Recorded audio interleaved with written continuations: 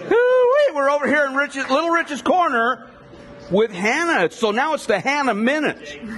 Hannah, man, you made some great desserts. Where in the blazes did you come from? I started at the Broadmoor, made my way to Marriott. Oh, I've heard of that place. Yes. Nice. So, yeah, I've always wanted to do private catering, so it's awesome. And so I see you're Sue and pastry chef. Yeah, so Dane doesn't like pastries, so I do all the pastries and then... Shame on you, Dane! ...assist with everything else he needs, so yeah, it's awesome. So pastry, what type of things... So that can encompass a lot of things. Yes. What's your favorite thing to bake?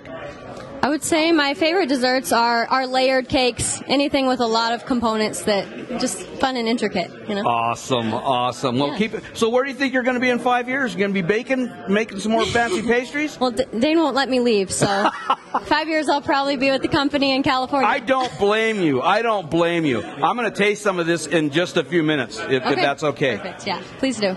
She's awesome. Hey, we got some words coming up from our sponsors. This segment, we've got Rome Sausage, Chris, the Spice Guy, Proud Souls, and Meridian Spirits. We'll be right back.